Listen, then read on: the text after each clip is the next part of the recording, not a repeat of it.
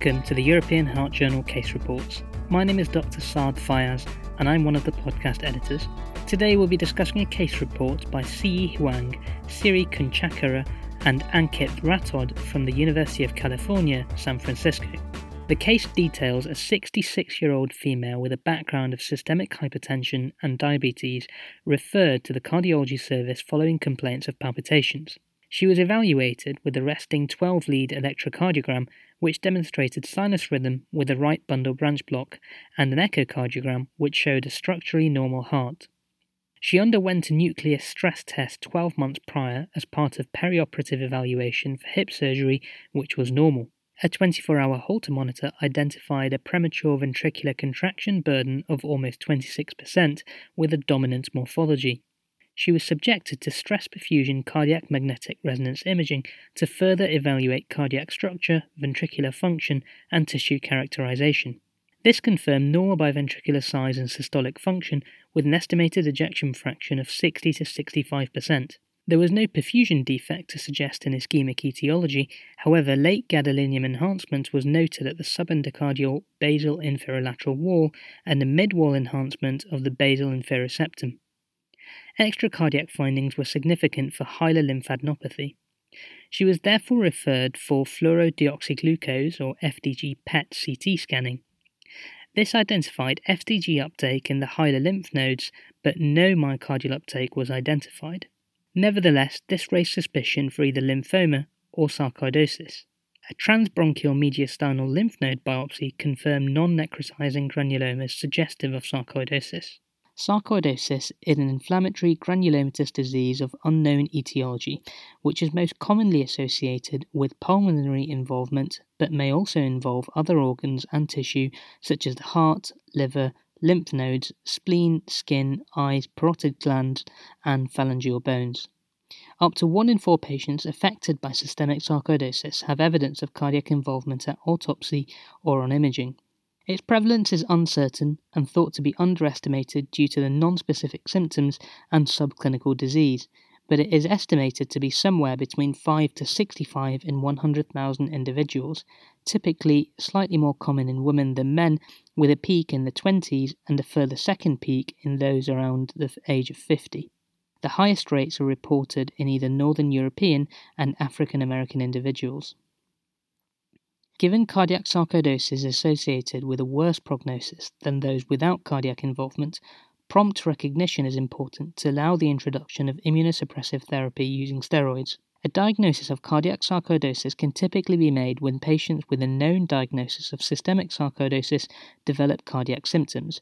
However, it can still be difficult to diagnose, as it can be difficult to differentiate from dilated cardiomyopathy, chronic myocarditis, and giant cell myocarditis. Furthermore, the natural history of sarcoid can be highly variable, and it is not typically well characterized, with some individuals only having small areas of inflammation or scar with no significant clinical sequelae, whilst others develop a pattern of extensive inflammation and scar.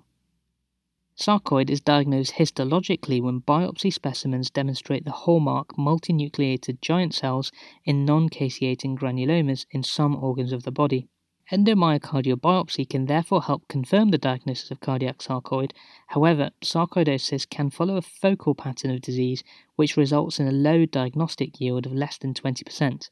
So a negative biopsy does not necessarily exclude a diagnosis of cardiac sarcoid. Lymph node or lung biopsy are usually targeted first due to a better yield and lower procedural risk.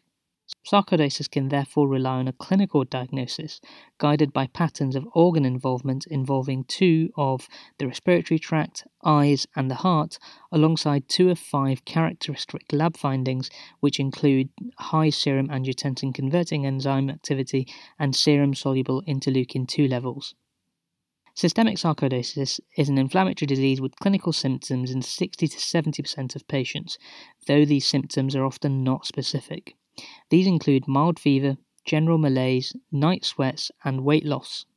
Cardiac sarcoidosis may be clinically manifest in approximately 10%. In those with mild cardiac involvement, patients are mostly often asymptomatic, but this may progress and present as conduction disease with bundle branch block or atrioventricular block and symptoms of bradycardia, syncope, or sudden death, or left ventricular systolic or diastolic dysfunction with symptoms of heart failure.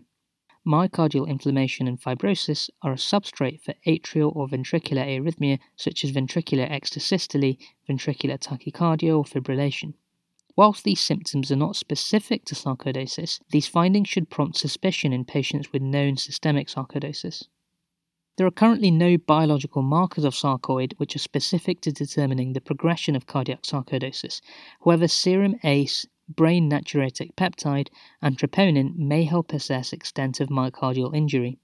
The common electrocardiographic features include right bundle branch block, AV block, Q waves, or ST change. Thinning of the basal ventricular septum on echocardiography is specific for cardiac sarcoid.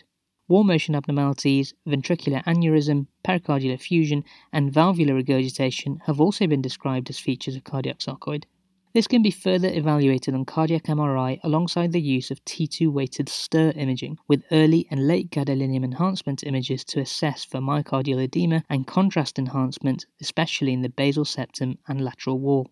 It can also affect the epicardial wall or involve all layers of the heart. Late gadolinium enhancement is prognostic in cardiac sarcoid.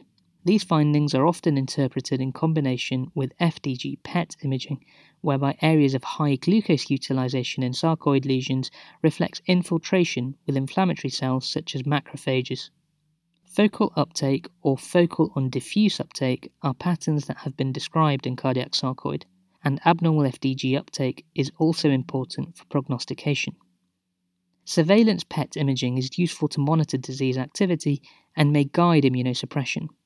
As in this case, undetected myocardial FDG uptake cannot exclude a diagnosis of cardiac sarcoid as its presence is indicative of active disease. Treatment primarily consists of immunosuppression to control inflammation and therefore symptoms. This mostly involves steroids with the aid of steroid-sparing agents to avoid side effects of chronic steroid use. There are currently no clear protocols on initiation, tapering, and maintenance of steroids. The regimes are generally tailored to clinical and imaging response. In this particular case, the combination of late enhancement alongside the histological findings are supportive of a diagnosis of cardiac sarcoid, which is likely quiescent given the findings of the PET study. Nevertheless, it reiterates the value of a holistic approach to utilize all the available clinical information and the challenges involved in diagnosing sarcoid. Learning points. FDG PET study identifies active myocardial inflammation, however a negative study result cannot completely rule out cardiac sarcoidosis. Cardiac magnetic resonance imaging is advantageous in the initial evaluation of cardiac sarcoid as it can identify myocardial scar, detect active inflammation and edema, assess left ventricular function, and exclude an ischemic etiology in a single study. We hope you've enjoyed listening to this fascinating case. Please do visit academic.oup.com/EHJCR to read this article in full with the references and review other case reports. Music is Computer by State Shirt.